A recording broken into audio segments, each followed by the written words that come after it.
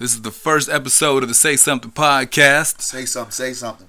I'm Jermaine Morris, always bringing you real life without the sweeteners. Here with you with the one and only, the one and only, unapologetic, outspoken, Berry Accius, of the Voice of the Youth and BlackBlueprints.com. What's up, bro? Another man, letting the folks know what this is about first. We got together to get this program going. It's called Say Something, because there's some things going on out here in the world that we think we should be saying something about, and you should be saying something about. Some of y'all ain't saying shit. And some of y'all saying too much shit. And some of y'all don't even make sense with the shit that you saying. Making a whole lot of noise, but ain't actually saying something. Man, ain't doing nothing. So what we talking about are things that we think as a community, as people, we need to address. Yes, sir. So some of the things that we talk about just in life, if you don't know myself or don't know Barry personally, we definitely both involved in how our community plays itself out, whether it be families with the youth, children, economics, education, whatever. So we see what's going on out there. No doubt. So some of the things that we're going to speak on are not just stuff within the community, but stuff nationally, some stuff locally. We're here out here in Sacramento, California. And some shit personally. You know what I'm saying? Some real... We gonna get personal with y'all, man. We not perfect, but man, some of y'all are some bad influences and some badass customers. So we gonna get into that personal shit too, man. Okay, so we talk about saying something. So we talking about bad people doing bad business, people out there, doing bad. So if we gonna say if we gonna break out the hit list, if we gonna go to greatest hits with the top 5 or top 10 all time, or we just talking about the top 5, top 10 in a month? We ain't even gonna talk about top offenders. Okay. We're gonna talk about top offenses. Wow. So what do you think is something we need to say something about as a community, as a people? What we talking about tonight? What's some of the top offenses we need to bring? Who we got to bring before the congregation? Who we got to bring before the goddamn congregation? Darren Sharper. That guy, Darren Sharper. Okay, if you don't know about Darren Sharper, former NFL player. He played with the Saints. He won a Super Bowl with the Saints. Played with the Vikings. He was a Packer for a minute. And if you don't know about his offenses, so he just got the sentence that people was waiting on Bill Cosby to get. Yeah.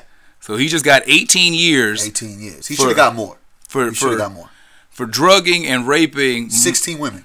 Yeah. At least allegedly. So allegedly, not that he did it, but the number. So they're saying that it's upwards of. There's some numbers up there. They talk about some folks allegedly took some money and just said leave me alone. Wow. But so if you don't know, and there's something to say something about the reason why Darren Sharper got the years is not solely for the rape, but the drug component over multiple states. Yeah, because he was like in Arizona, he was in Vegas, he was in California. He was all over. He was wilding, man. He was coast to coast. He was wilding, and the thing about it is, the dude had a career outside of his retirement from the NFL. So it wasn't like he was just some washed up bozo. Yeah, he had a desk job. Yeah, he had a desk job. He was an analyst, and he was actually pretty decent. Yeah. And he's not a bad looking brother. That's the first thing I've heard women say. When they look at him, they're like, why was he raping girls? And first off, let me preface this. I don't condone it in any way, shape, or form. Just got to put that out there. But there's some women they was like, he could just get it. Yeah. It amazes me. When that story first broke out a couple of years ago, I was like, what? I was kind of like, nah.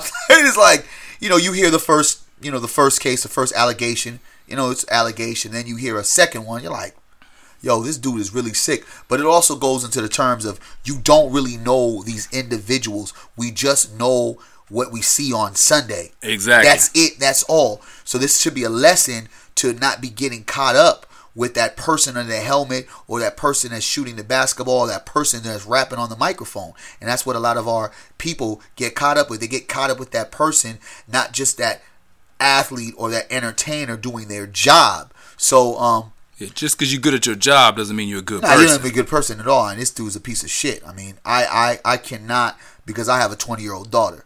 And when I hear these things, and I have other young kids that I mentor that are like my kids as well, and I hear this shit, man, and I'm not at all gonna sit there and say I've been the kindest and coolest guy when it comes to women, but I know I ain't never did no shit like this. Okay, so let's say something on the fact of how we address the quote unquote rape culture as a people. In the black community or as a people? Well, let's start off in a lot of crazy shit happens in the black communities. Well, let's start there. A lot of that incense shit, man. They They used to do that shit wild back in the South, and I don't want nobody in the South that's listening to me. It's like, nah, we don't do that. But I done heard some stories. Well, let's start at home. So, with us as a people, as a culture, we are known for looking the other way on allegations. I mean, there's Bishop Eddie Longstroke. R. Kelly, Bill Cosby, Michael Jackson, rest in peace. O.J. Simpson. Well, O.J. was stabbing. O.J. was doing a different kind of stabbing. So, but OJ. Kobe. Oh, I'm a Laker fan. Kobe probably out of all of those guys you stated probably had the best comeback out of all of them, because you got to remember. When he when he was going through his world tour of retirement, right? Yeah. Actually, it was like the graduation from NBA to the retirement home. That dude's fanfare was crazy. And if you paid attention, you wouldn't even think that what happened in those days where it looked real grim for him even happened. So I think Kobe has kind of resurrected his whole career, his whole persona better than anybody that we talked about. So we talk, because I've always said too, if you ever get into trouble, do what they loved you for. So every time Kobe had a court date, he didn't miss the game that night. Kobe was in some Stacey Adams at noon, and he was lacing up his Adidas at the time at 6, and he was going for 40 he was trying to beat that rape case on the court.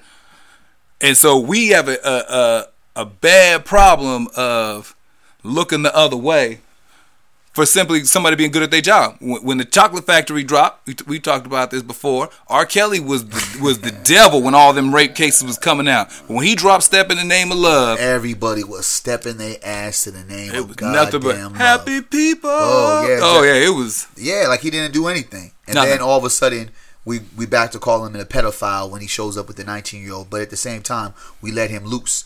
And, going into that whole Kobe thing, I think because Kobe had that one incident. Yeah. Right? And touche, it was a lot of sketchy, evidence. It was a lot of sketchy details to that whole case.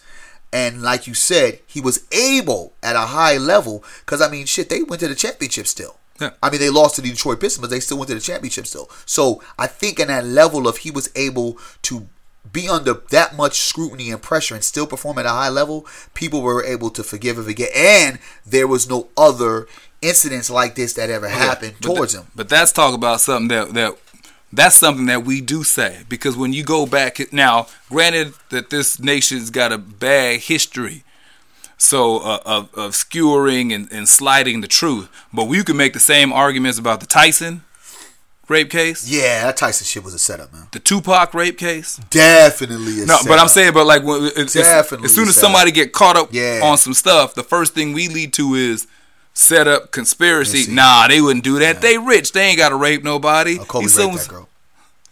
I'm just saying, Kobe raped. I'm just saying. You know what? I don't even think it was rape. I think Kobe put the anaconda in her, and it was just some shit that she probably wasn't ready for. He tried to get access to he wasn't supposed to get access. He tried to get that backstage pass, and she was trying to deny access. But let's get off of Kobe. Let's get back on Darren. Okay. Because Darren needs to be fully charged, and this dude got to be put in the you can't be serious box, because you cannot be serious that you, as a grown man, as a man that probably has kids, as a man that could get the drawers, get the panties without drugging and hustling and stealing the coochie in the middle of the night. Yeah, because he's still 8 figures. Easily. So he's still, and he got that football ring, so he's in any spot wherever he's a legend. And he's only 40. Dog. He's only like 39, 40. Darren Sharper's a young man still. Should have got life. So let's put that out there. 18 years, dude. He's getting out. Parole. He's getting out. Yeah. So even if he served his maximum sentence, he's still walking. And the way that the prison system's set up now, he might get out early. They're hitting him for the drug charges over multiple states. That's what he's really in prison for. The rape stuff, as sad as it is in our society, they're kind of good-looking NFL guy, because he racked up most of those charges as a player playing on the Super Bowl championship New Orleans Saints. So now you can go back and forth on how willing she was to be involved. You know, when he was in Minnesota doing good numbers. So they got him on the multiple state drug stuff, which means they may stick to those, but the rape stuff may fall halftime. So when we talk about 9-10 years. Yeah, we talking about this. I wonder what white boys he was hanging out with that got him on that shit. Because ain't no black guy gonna wake up in the morning and say I'm gonna drug some women. Hey, maybe he was on that.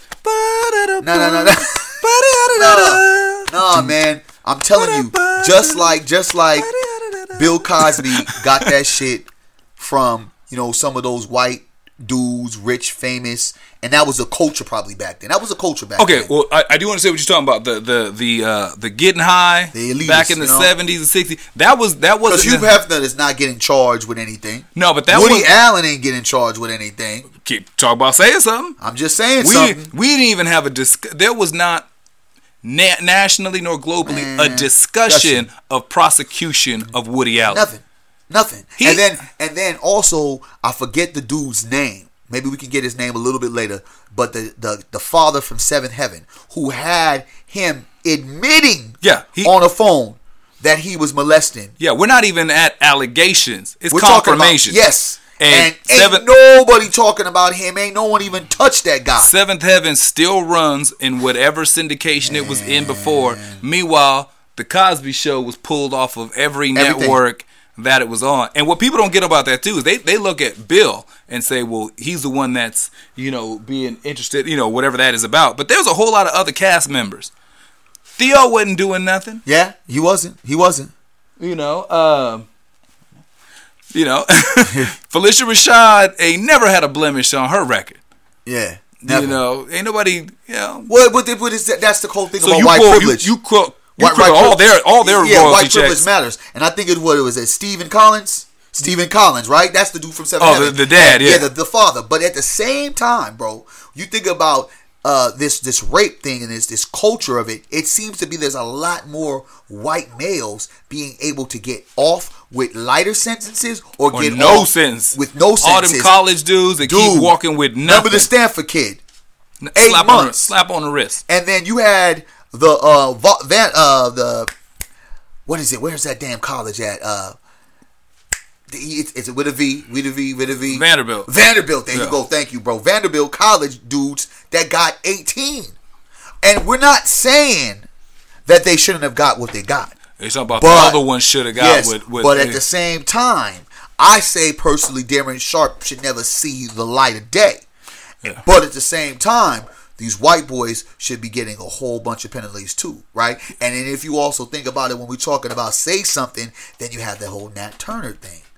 Guy. Okay, so if you're not familiar with that, Nate Parker. There you go. Nate Parker. So the story is out now where he was accused of rape however many years ago it was. Yes, sir. What we talking, like 15 years ago, something like that?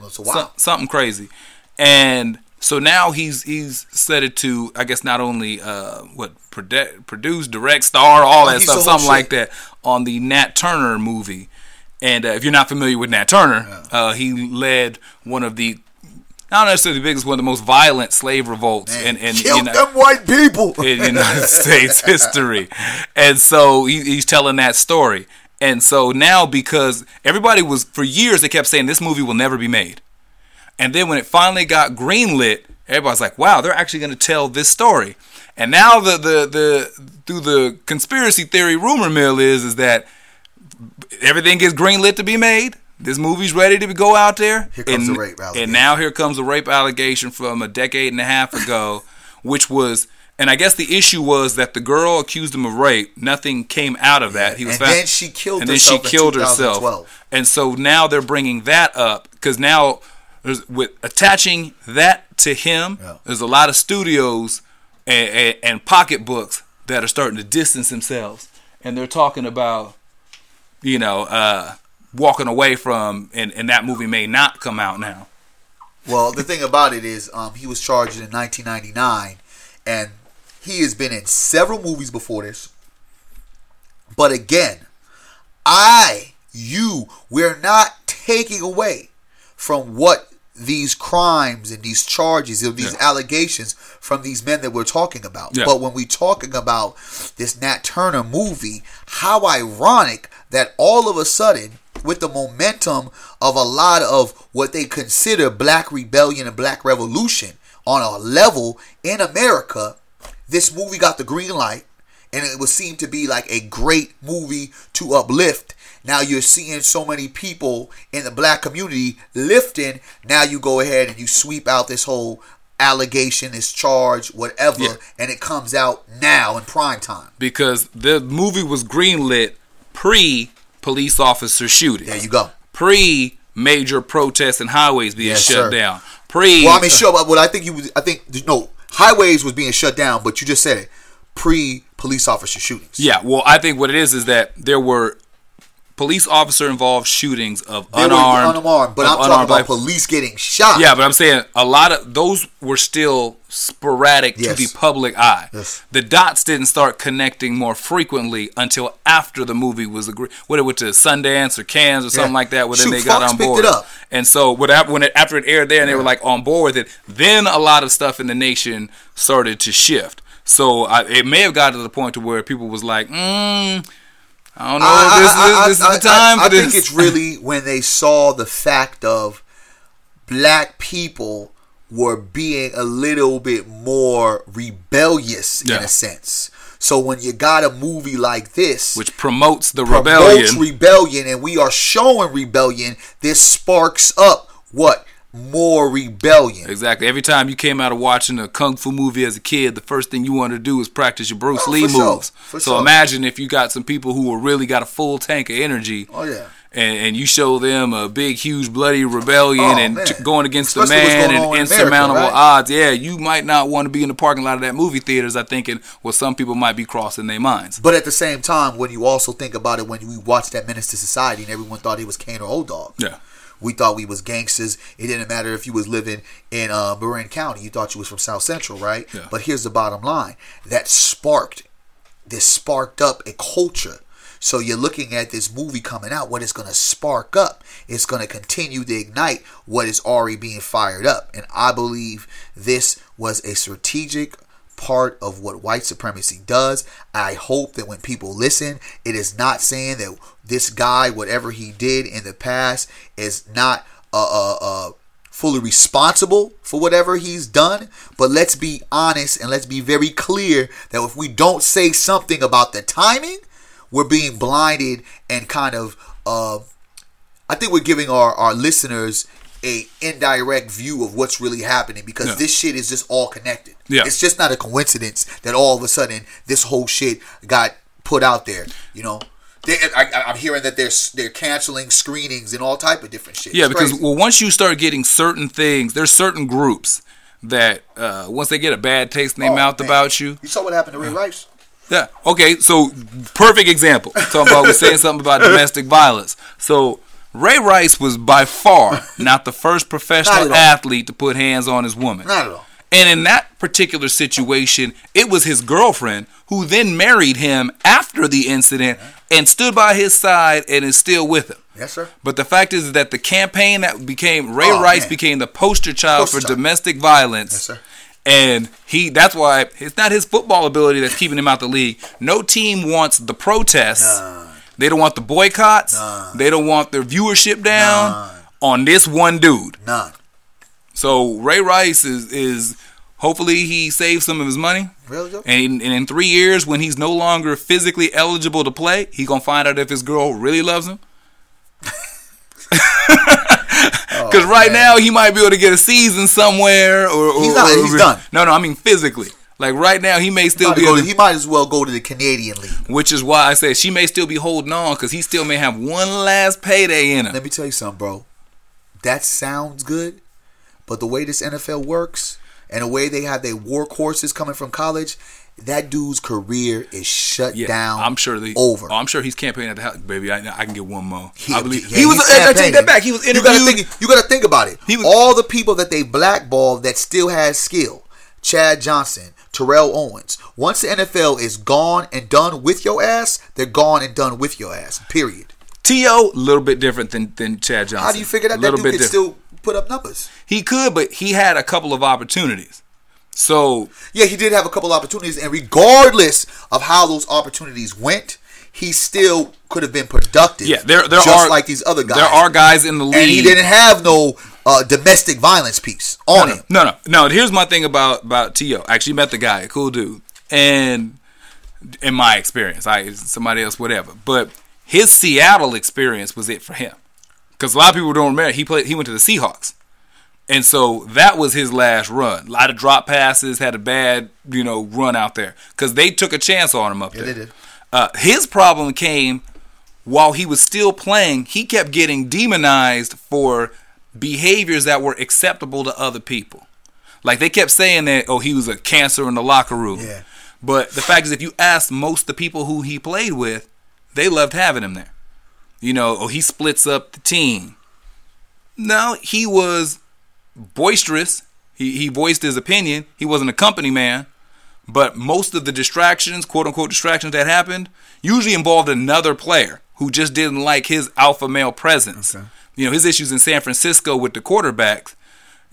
How the fuck did we get down to going down, breaking down Terrell Owens' whole because I'm just saying, because the important part is I get that. Well, no, but I'm saying, I know we don't got to break down the whole goddamn Terrell Owens. No, not his whole career, not his whole career. I mean, but this part here is that he played on a team with a guy that was liked more by the office. Yeah, we get that. Well, I'm saying, but we get that, man. We got let's go on to the bottom line. These motherfuckers have been blackballed. Yeah. Period. And whatever reason it is.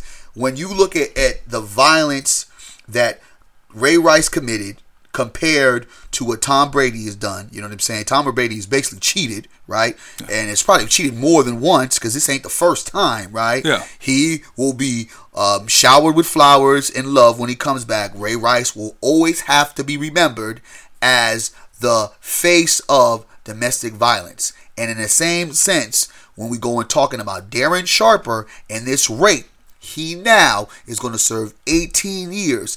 Now, when you look at Turner and his situation, right? You have to, Nate Parker and the Nat Turner situation for the movie. You now may not even have this movie come out on big screen. It might be straight a red box. And to clarify too, Nate Parker beat his rap. So he's not. But they don't care about that. Well, no, I'm just so. But see, that's the thing about it. That's one thing about it, and it's the unfair thing. And the one reasons why we're saying something about this, because you have white boys that have done what they've done, and they're walking, not even seeing much time, and then they're going to now utilize the Darren Sharper, who's a piece of shit. I get that, but then. Parker, who all of a sudden, once upon a time, just a few months ago, was being heralded as the new black Renaissance superstar, and this movie was going to just turn the game around. It was going to show a different depiction of slavery, and now you have him being the center of attention for rape. Exactly. The only reason why I was stressing the fact that he beat it is to separate him from Rice. Rice did it. So, as opposed to Parker, who was accused of it. So that's just for people who are he didn't, it's not like he served time and it was good. He beat his rap. Just clarifying that. And to make an example, say of the Tom Brady, what the difference that how players are treated, men white are treated, privilege matters. That's why. The fact is that the reason why I was even addressing T.O. specifically, he has multiple baby mamas. Yeah, we get that. No, but this is why this is important. So he's seen as a deadbeat dad. He's seen as a loser guy because he got all these different women pregnant and he wasn't there. But a lot of people glossed over. People forgot. When Tom Brady was young in the league, he was with that actress, Moira, whatever. He left her while she was pregnant to get with Giselle, the model chick that he's with now. He left that girl 8 months pregnant. Wasn't even there when his kid was born. Bro, can I tell you one thing? Yeah. White privilege matters. I'm just saying. You know that's why Woody Allen hasn't ever been charged for all his just nasty behavior. That's why Hugh Hefner gets celebrated. And yes, we will sit there and look at R. Kelly a little bit different, but in our culture, I don't feel like that should even run. I don't care what Hugh Hefner does. I care what our people do. Okay, so let's take that. R. Kelly. He dropped 3 projects that were garbage. But after the allegations, he dropped a 3-time platinum, a 5-time platinum, a 2-time platinum, another platinum. He had at least 4 projects that dropped and went either just solo platinum or multi-platinum, and 2 after that they went gold. So now, if by how we respond to our own, if he can figure out a way to get in the studio and drop the hottest album of 2017, do we care about anything Hell, else? fuck yeah. You know why it's different, I think, now? Why? Is because before then, it wasn't social media. It wasn't this plight of Twitter, Instagram, you know what I'm saying, whatever else is out there that could have, Facebook, that could have sat there and tagged him and made those memes about him and really put those videos out there and really destroy his career. It was kind of sit back, make those hits, because back then it's like platinum and gold, those things still meant something, and there wasn't that much streaming, so it was a big deal. Now 2017, R. Kelly doesn't have a chance in hell. It doesn't matter. Even if he drops the hottest project, it fucking doesn't matter. This dude is looking like a 17-year-old. It doesn't matter. He's a fucking clown. I only ask because R. Kelly became the staple of jokes. Like whenever you saw an older dude with a younger girl, you were getting your R. Kelly on. But not with the anger, the fervor. There wasn't the passion of like, this dude is a criminal. But I think it's different now because also as well, we're beginning to learn a lot more about this drugging culture, right? That has been around for a while, but it's like kind of like open. And the sad part about it, like I say, I know Darren and Bill was not learning this from a whole bunch of other black dudes. You know, this is a white boy thing, man. Real talk, this is a white boy thing. I've been around enough white boys to know what they talk about and how they say it and how they break shit down. You know, it's not trying to be prejudice, but, you know, hey, we all have our biases, right? But at the end of the day, I feel like when you come and you really talk about this in a black community, we don't want to believe it. And that's why we have a lot of black women running around here scarred because so much shit has happened to them in moments like that and nobody listened. Okay, so perfect setup. So now when it comes to the stuff that we don't address, when it comes to the stuff that we don't talk about, because that is real. There's a lot of sisters out there who've suffered in silence. Yes, sir. Who uncle so-and-so, cousin so-and-so, big brother so-and-so, daddy, best friend, whomever. The whole shit. Had stuff that happened to them and then are just kind of told to shrug it off and move on. Yes, sir. You know, so if we're going to start saying something about these things, what about how we as a group, as a community, forget what everybody everybody says about us, how we don't hold each other accountable to enough. Yeah, and that's why I'm happy that we brought up, you know, the Darren Sharper case, because that shit is not even being talked about. Yeah. Not at all. You just know, came and went. It just kind of was like, 18 years.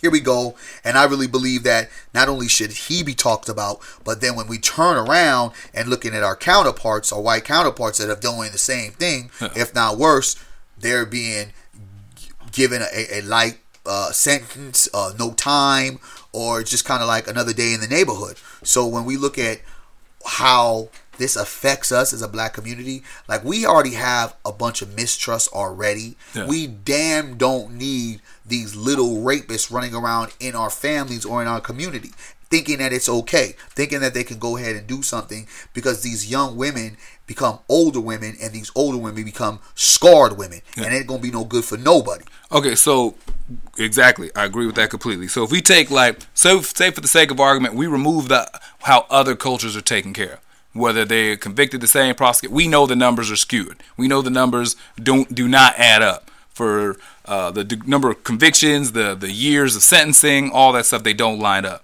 So if we just sat there, you took all the black people in America, just put it on an island, all in-house, what do you think keeps us from checking each other? Not comparing us to what other groups do, but Uncle Clarence in the back room can't be near the kids, but he's still in the house. I think it's a line of embarrassment first kicks in. The embarrassment part of like, yo, so and so did this, and the feeling like I did something wrong. You know what I mean? When that person feels like, what did I do? Yeah. A lot of the times when you're being belittled in your household, you know, like, oh, well, the reason why so-and-so did that is look how you dress and look at your, you know what I'm saying? Yeah. It's not, we've never really been a community that ever really wanted to look at things realistically and really have the sort of compassion for the emotions and the nurturing that people need in moments like this, or even in a sense of where you would have something wrong with you on a physical appearance and you just have your friends just bag on you. You know what I'm saying? And it's just like, we're not a culture of nurturing people. So in that sense of when it happens, it's almost kind of like, if I say something, I'm going to get blamed. And I think that the sick part about it, you don't really want that person to get in trouble. Even though that person hurt you, you really don't want that person to get in trouble. Yeah, okay. I agree with you. And touching on something that you did mention, we are... culturally, usually most people, black people are in America, are defined by being hard. Yeah, man. Strong black woman. Yeah, you know, you real man. Like that whole exactly. Just say real niggas, right? All that stuff that's what you're. That's the bar. Yeah. Like if you show any kinds of sensitivity, if you touch with your emotions, if you have a high emotional intelligence, you're just aware and empathetic and all. You are soft. Yeah. You a punk. You a sucker. Yeah, you know, and we and then the exactly thing on if there's anything wrong with you, we pride ourselves on our ability, quote unquote, ability to belittle each other. Yes, sir. Right. How well I could talk about your mama. Yeah. How much I could talk about your clothes. Yes, sir. Wherever you from, if it was capping, signifying. It's almost like a sense of survival. You know, and I think that it's unfortunate that it has to be like that, but it really plays a part of a don't say nothing culture. Keep quiet. You know what I mean? I'll hold this on my chest. But then unfortunately, it's like when you don't say something, then it continues to happen. It continues to happen. I heard a story like that was so crazy. It was like somebody was telling me that the mother had 2 kids and her husband had 2 kids with her daughters. Okay. I'm like, what? like, you know what I'm saying? Yeah. And now the mother is, you know what I'm saying? She's gone on to the other side. She's having sex with women. And then the 2 daughters, like they have children by the father. By daddy. Shit is crazy. Like, how does that happen? And the story was told to me was the girl said something, but the mother didn't want to do anything. And that's another thing. Women have become passive in a nature of believing what their child is doing because they don't want to lose that part that they feel that man loves me. He wouldn't do that. They don't want to come to grips that this shit could happen. And that shit is nasty, dog. I promise on everything. Somebody, and I told my daughter this several times. I have a 20-year-old daughter. Like anybody, I don't care what threat they say, anybody, you let me know, we're going to take care of that. For real. No, that's no, honest. That's honest. I'm not going to sit there, and it's almost a situation to where we, and I get very, very upset about it because I have a child, and I have, like I said, I have other kids that I watch over, right? Yeah. And that I'm entrusted with, right? That I look at it and it's just almost a coward and a sucker move when you go ahead and you do that. I mean, you're violating somebody. I had one of my best friends when we were in 7th and 8th grade that got violated by one of our partners. Yeah. You know, and I know how this stuff can happen. It's crazy. You mix alcohol, you mix drugs, you mix emotion, a high level of just a sexual appetite, and just not understanding the components of what could happen if you force yourself on someone, right? And it's almost in that sense that a person wants to have that power over that person because they are powerless themselves. Okay, so what would you say is something? So I'm with you in the fact that we have these issues within our community, and we have these people that we know, don't have good intentions for the rest of us. And that's always like when all those rumors about Kevin Johnson, the mayor of Sacramento, that's why it kind of tears me up a little bit. Like, damn, but you know how it is being condoned because people that know who he is and know how he moves, they allow him to move the way he moves. I remember back before, I don't know what he's on now whenever they put a camera in front of him. But while he was playing, I used to be a fan of Charles Barkley. Okay. The way he played. Yeah. The aggression, just the like. And so when he got to Phoenix, that's when I first started hearing about Kevin Johnson. Okay. Now, I didn't care, because I'm a Laker fan at base, but I was a Charles Barkley fan. And so, but when he got to Phoenix is when I started becoming familiar with Kevin. I started hearing them stories about Kevin getting his Kels on when he was a son. Wow. So, I mean, before he ran for mayor out here and did all this stuff, I was like, And when they had the high school allegations with the girl, I was like, I done been heard these stories about him. But my thing is how do we go from I done been heard about him when he was playing to he becomes mayor of the city with the school that he was accusations in? Like, I can see the girl in Phoenix. Then he comes back to California, and that's a fresh start in his hometown. There was accusations at home. Like, we just look the other way on so much stuff. So many people, when they're in that kind of position, people are so guilty of wanting so much power or wanting to be in the mix of a power play. And really, at the end of the day, black people are so far gone. And the thing about it, the sad thing about it, these poverty pimps come in there, they play off the emotions of black people. They play off the hope. That's why Obama could have came in and said, hope, change. These words are the essence of a chain reaction to black people. So they all of a sudden, they'll give you their last dime in their pocket, their shirt on their back. When you have a guy that is going to be the savior of the black community, you ain't even suggesting that this guy could be Chester the molester, Mr. KJ the pedophile. You're not even suggesting that. Because what you see is you see a savior, and guess what? If the white folks ain't said nothing, then it's okay with me. Okay, so we talk about the savior mentality and somebody to coming in. And if we going to say something... Well, say something, brother. Well, we got to talk about the church. Ooh, Lord Jesus Christ. Because if you look at a commonality between black folks nationwide, you could find the same formula for the church that you could find in the hood. Man. Like, you could find, like you said, well, if you go to this low income area, you're going to find a liquor store, there's going to be drug dealers, there's going to be this, that, that, that. Church. Yep. And now, when we start talking about looking the other way, the Creflo Dollars. The Bishop Eddie Longstrokes. That's your boy.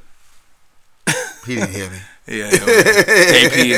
AP over there in the corner. Yeah, that's our tech guy, man. You know, making sure he gets all the information out, man.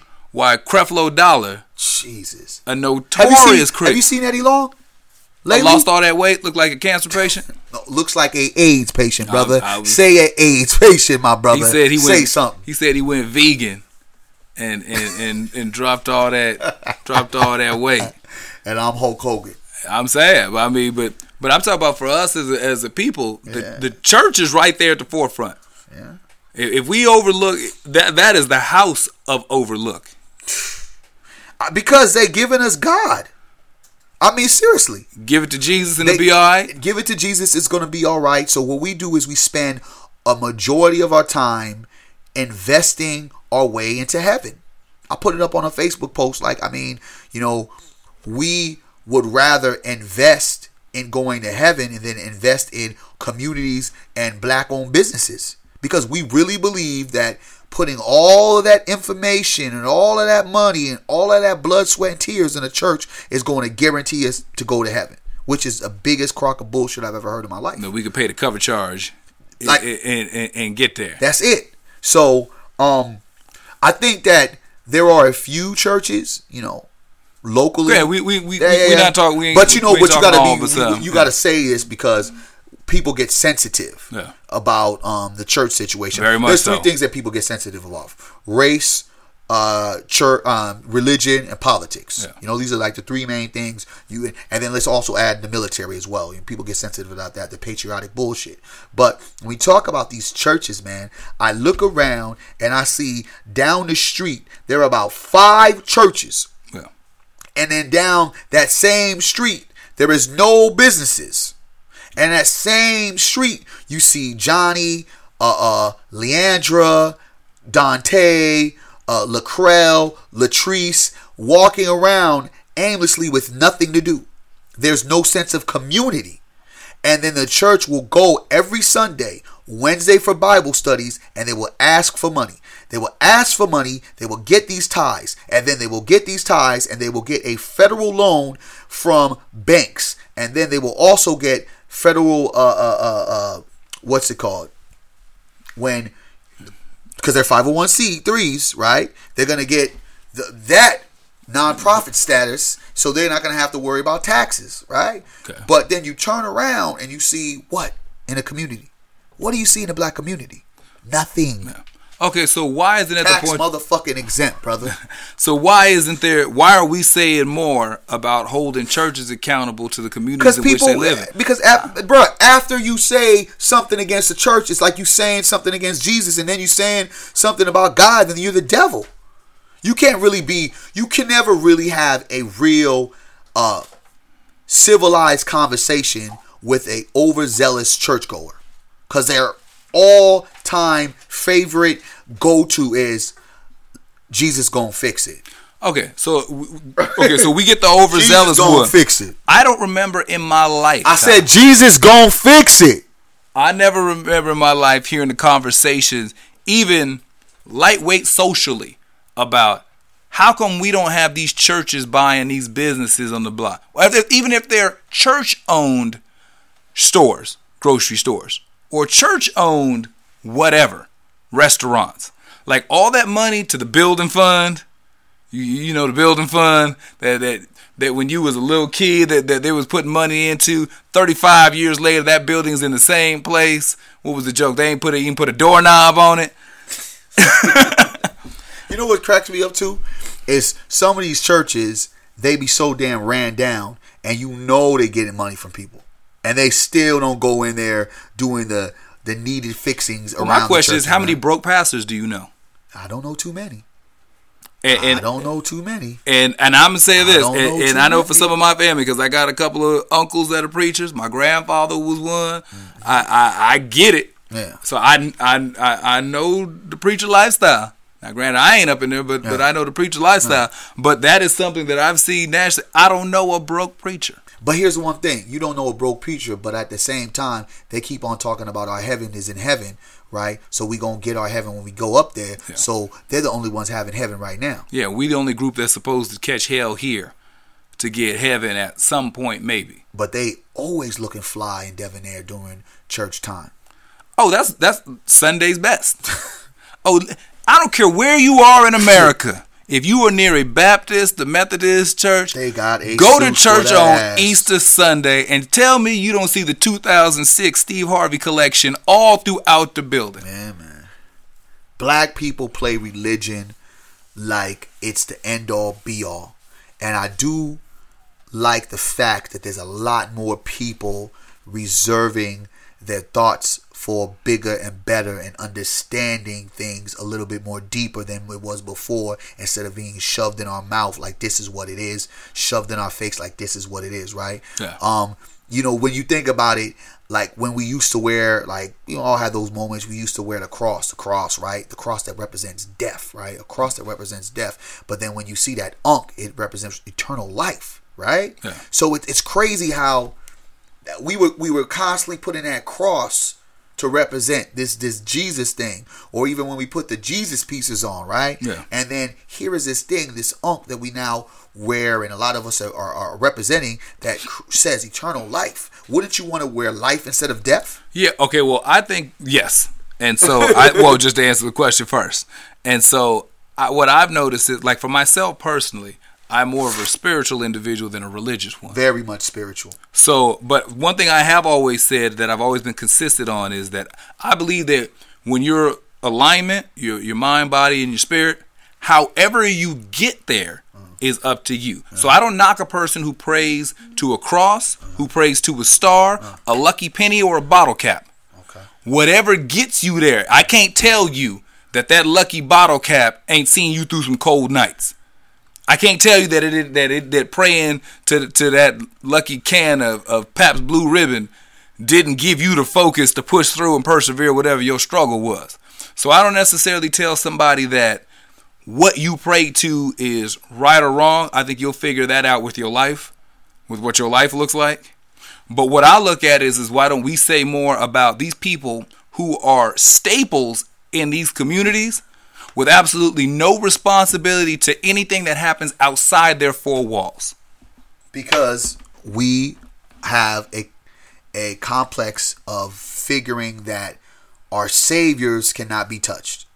Our saviors who speak the word of God are the Almighty. That's, again, we fall in love with the character and we think we know the person because of what that person does on any given Sunday. You get it? The analogy, yeah. Any given Sunday. See, I can do this analogy shit too. So I feel like when you have that person speaking the words of God, you are feeling that if you are speaking against that person, you're speaking against God. And again, that is something that I do not practice in.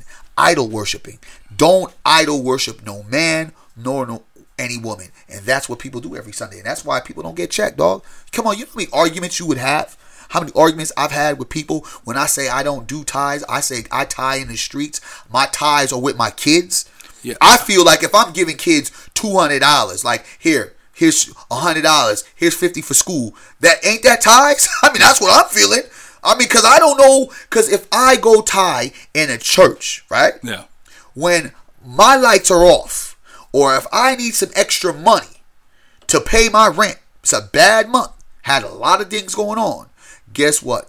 I would not be able to get a nickel nor a dime or a cent of that money. They'll say the words that they always say, Jesus gonna fix it.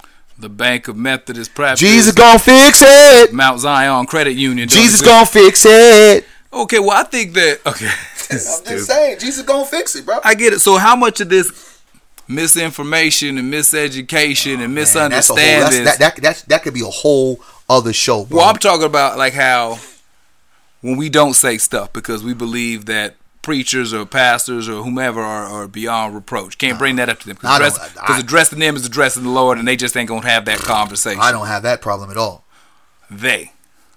So I'm talking about why we're not addressing stuff, why we're not saying something about some of these issues that go on. Like, do you know, it's almost like people don't want to say certain things to certain people or certain bodies because they don't want their reality to be crashed into being a falsehood, right? Okay. It's almost like when we believed in Santa Claus. Like when you got the fucking news, there's no goddamn white, big fat, red suit dude with some reindeers coming down your chimney. I mean, think about it. As children, dog, like we were really believing like somebody was going to come to the chimney putting out cookies and milk and all type of shit. And guess what? There's no Santa Claus. I mean, okay. Come on. So, because this is a very good point. We don't want to wake up out of fantasy land, dog. Okay, so I was lucky enough, and I do preface that by saying, so you didn't believe in Santa Claus? No, and I'll tell you why. When I was born as a kid, must have been pretty bad. No, not really. I'll tell you why. When I was born, my parents were Jehovah's Witnesses. Oh God. So, but I explain the totality of that. All right, yeah, please. So, growing up, there was no Easter Bunny, no Santa Claus, no all the pagan-based holidays or European-based holidays that have a different root than what's actually celebrated here. True. There was none of that. And so, typically what was taught was more of a literal translation of the Bible, and you can take that for whatever it is as you want. Okay. But they didn't start us off with all that other stuff. So we were taught more on what stuff was. You learned where holidays came from. You learned the roots of things that were going on globally. Now, there was some other stuff they want you to buy into, and there was some stuff I just personally wasn't on board with, but I got a good base because I didn't grow up. There are no crucifixes. There is no Easter Bunny. There is no all that sort of stuff. So I think that's why I say I was lucky, because that's not the lives that my parents grew up in. You know, that was something that my mom found as an adult, and if my father wanted to be with her, he had to pretty much convert. So that's it. So that's what we came up. Then as I got older, they all abandoned it. But I had a good base of learning and researching things and finding out where stuff really comes from. Yeah. And I think that's not practiced enough. Okay. We just go off the stuff that's said to us, and we don't fact check. We don't, like, one of the funniest things that I saw was there was a quote and analogies was talking about why lions are the king of the jungle. How many people have heard that the lion is the king of the jungle? Oh yeah, we got promoted it all the time. Yeah, but lions don't live in jungles. That's some crazy shit, right? So when you think about information and narratives, that you've thought your whole life the lion is the king of the jungle, and lions don't even live in jungles. Jesus Christ! So when it comes to like this the lies we've been told, and just ran with, and don't even question it. Not even. And that's the reason why people don't question the pastor, because they automatically believe they've been ordained to tell the truth.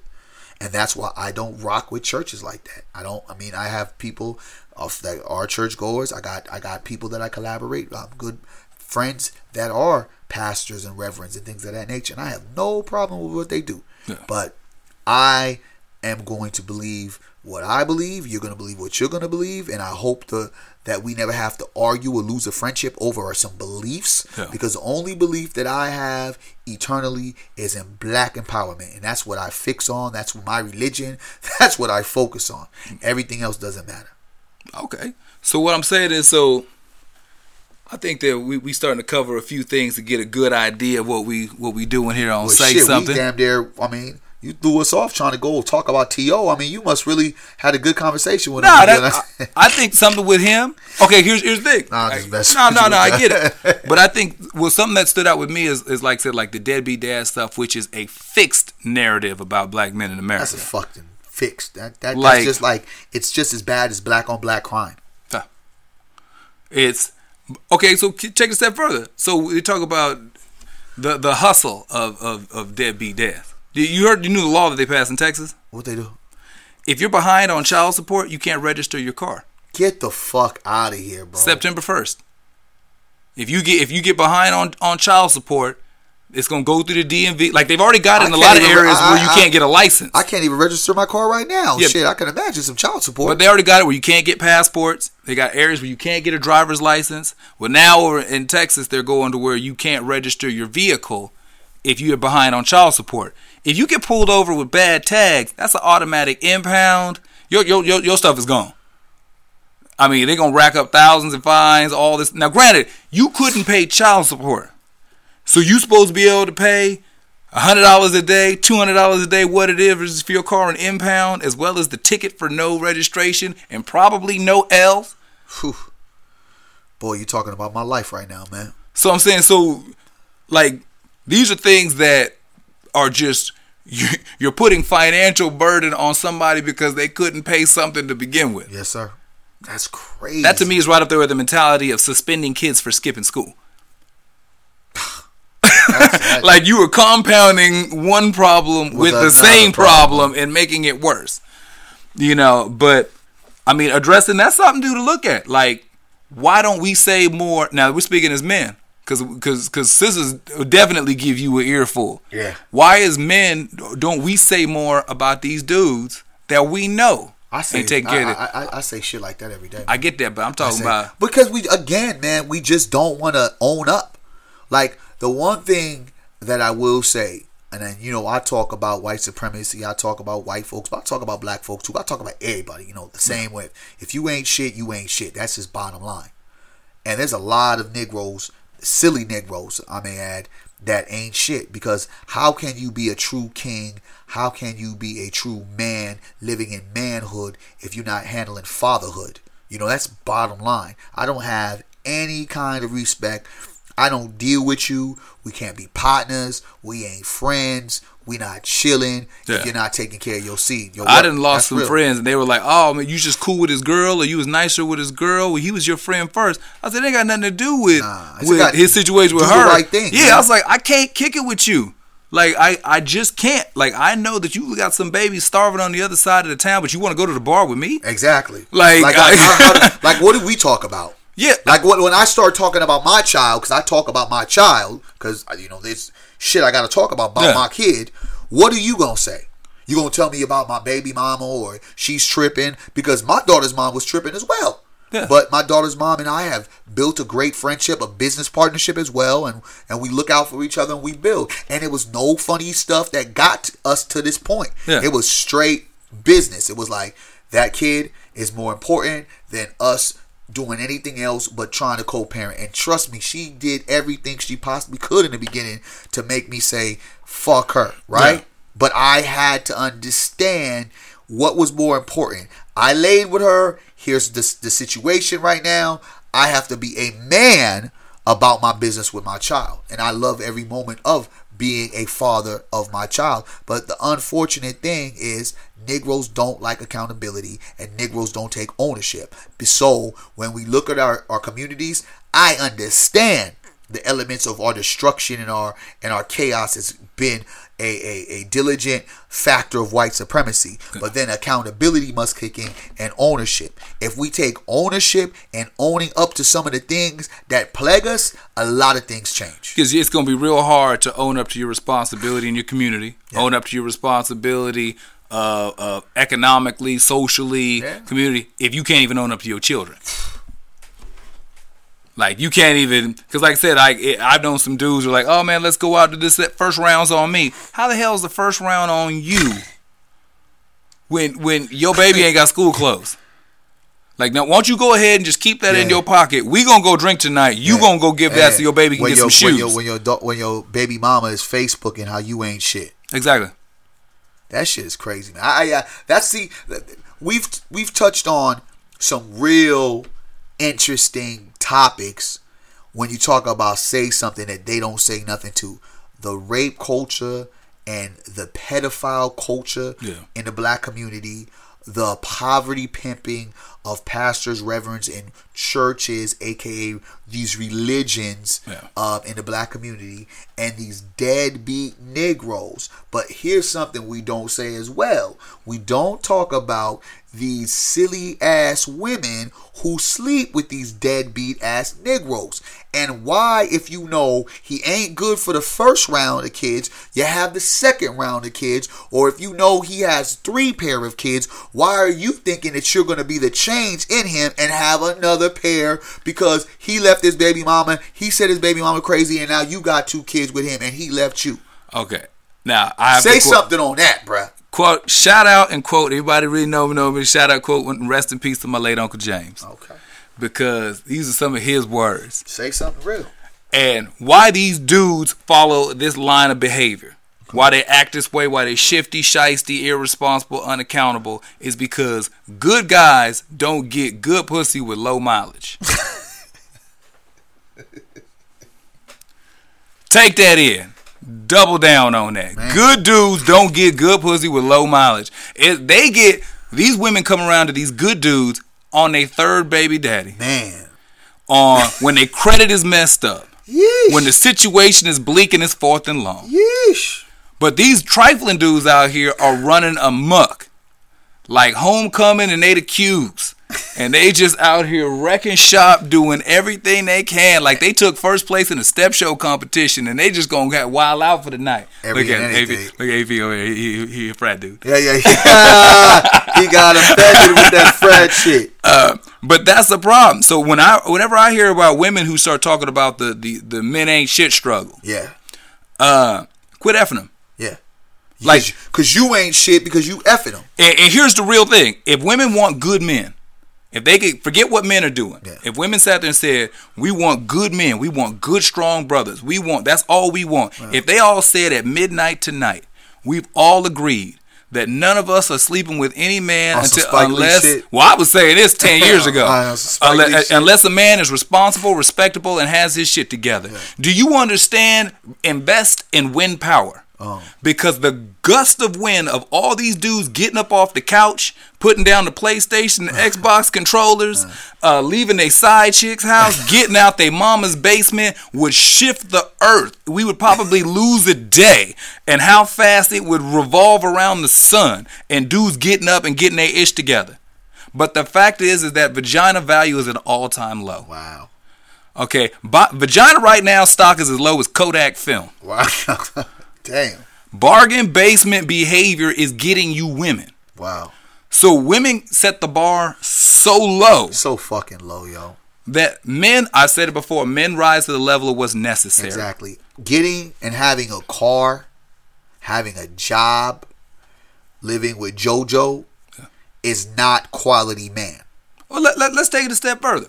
If you have any job, doesn't matter where you work, a car, doesn't matter how nice it is, a place to live without roommates, doesn't matter how nice your stuff is to put together, has never been to jail and don't have any kids, you are the upper echelon of single men when it comes to sisters in America. Man. Wow. That has nothing to do with how you look, your personality, your education, and who you are to be around. If you got good intentions for her, none of that. That simple base criteria, the bar is so low.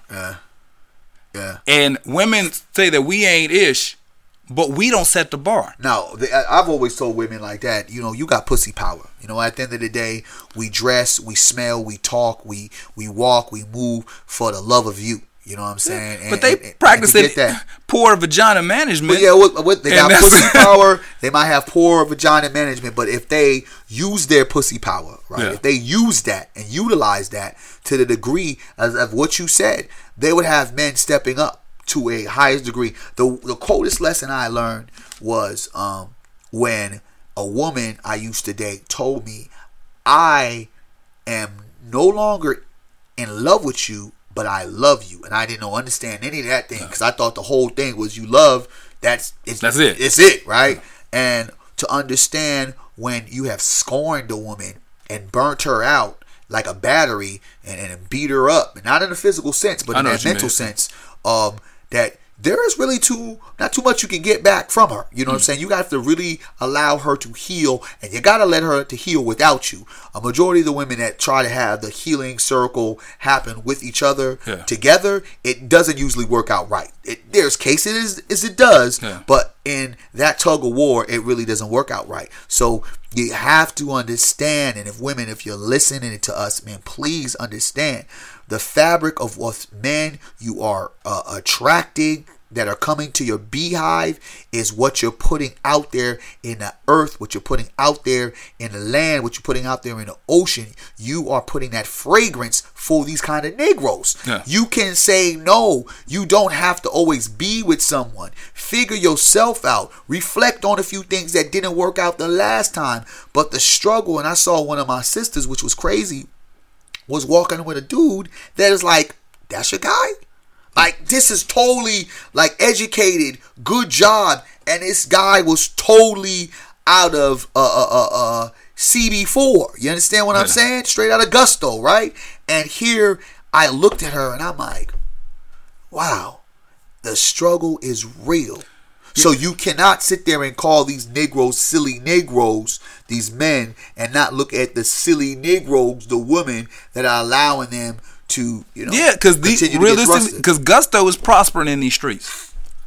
Gusto is getting 2-3 educated, beautiful, established sisters, being Gusto. Damn. You know what I'm saying? Like that. There's no reason to change. While Johnny Gill is being gay. Yeah. Right. Yeah. That's so they say. So they say. Well, not literally Johnny Gill, y'all. Not literally Johnny Gill. But you know what I'm saying. Yeah. It's crazy. And just a sidebar, because I know we starting to run a little bit on this first episode. Just to take for ladies. I just posed this scenario. Oh, don't hurt him, brother. I posed this scenario to help you understand. We're going to say something to you just a little bit about this. Two young brothers, both 20 years old. Okay. You got Mike and you got James. Mike, dog. He just out there running through broads, disrespectful. He ain't got a kind word to say. He walk around, his ringtone is bitches ain't shit. Like, that's just that every time you call, that's what it was, ain't no fun starts playing when you call to sell. That's Mike. His roommate is James. James is the dude that y'all want when you turn 40. He's respectable, he's nice, he's about his focus, he's about his community, he's a nice guy. Mike is running through hoes every which way to Sunday. James can't figure out to catch a female break. He gets fast-tracked to the friend zone. Chicks is just like, he's like a little brother. He ain't prospering. Now all of a sudden, you start fast-forwarding a year of that behavior. James is watching Mike dog women out every which way to Sunday, but he got a new broad every new Sunday. James is trying to be the nice guy, to hold out for the one, to be respectable and get that good girl that everybody tells him he's supposed to get. But he getting hard up and getting shifted and jilted by chicks for dudes like Mike. How long do you think it's going to be before James starts acting like Mike? And as soon as James starts acting like Mike and starts getting some, what can you tell James to make him go back to the way he was or stay the way that he is? James wasn't winning being a good dude. James wasn't winning being responsible. Now you can do all that. He should wait and he maybe give it to Jesus, or he should do whatever. Jesus fix it. But Mike was in his ear telling him, I told you not to love these hoes, come get with this program, and now James getting all he can stand. If you want these dudes to be better dudes, you got to start giving some to James at a younger age. Don't wait till you got 3 kids with 3 baby daddies and a low credit score to start hollering at James. Don't wait till your 20-year high school reunion when you see him that his paper is right, he's looking good, to then try to say you always had a crush on him. Yeah. Don't sit there and wait till your situation is bleak as all hell and then appreciate that good dude. I'm just saying this don't apply to all of you, but it do to a few. So quit giving these Mikes of the world all that they can stand and leaving these Jameses out there in the cold. Because in the end, Mike will still settle down with somebody. Because there's going to be some woman that want to change him, or he's going to hoe it out of his system. Mike's going to be all right. And James is going to be like Mike, and you going to be alone. So get that, send it to your friends, tell a friend, telegram, carrier pigeon, whatever y'all need to do. Have that meeting, that consensus. Say it around the campfire one time or two. Don't shine off all these good dudes young, thinking that you want them on the back end. Your end game should be a little tighter than that. That's all. I'm just talking a little bit. I'm just saying a little bit. Preach. I'm just saying. Your end game. And stop teasing brothers on social media. Stop. The thirst traps. Listen, I just got done watching some young girl do some African dance, and boy. Okay, boy. But you will never catch me being the thirsty Negro in the inbox. Never. It ain't going down in the DM. Nah, I can't.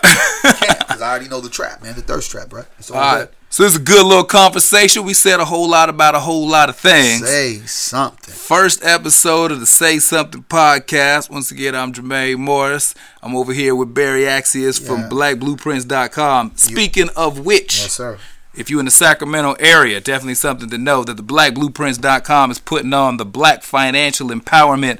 The Black Dollar Matters. It's going on with the People's Scholar. Yeah. Dr. Boyce Watkins will be here in Sacramento on Sunday, September 11th. I think it's his first time out here, Sacramento. Yeah. Live, Sunday, September 11th, 3 to 7 p.m. at the Simmons Center. That's at 25 Massey Court, Sacramento, 95823. You want to get your tickets, you want to get your info about it, you can go to blackblueprints.com. That's blueprints with a Z. Blackblueprints.com. Dr. Boyce Watkins will be in Sacramento speaking about, giving a lecture, Q&A, talking about Black Economics 101. He's going to say something real and say something powerful. So make sure you come out and check that out, as well as hit the blackblueprints.com up and holla at Barry. Oh, yeah. Definitely holler at me. Get your tickets, man, because it's going to a good cause. All proceeds go to the voice of the youth and the empowerment of our young people in Black economics, which is truly the freedom and liberation that we need. But you know one thing, bro, before I know we running short of time, I really have to say that in the moments of doing this whole project with Dr. Boyce Watkins, getting him out here, and a colleague of mine, shouts out to the homegirl Free out there in Oakland, who's bringing him out there to Laney College on September 10th. So it's going to be kind of like our financial Black empowerment tour, Oakland to Sacramento. Excuse me. We talk about Say Something, and we talk about all these different things of how we pay, and we pay into the church to invest our way to open the doors of the gates to heaven, right?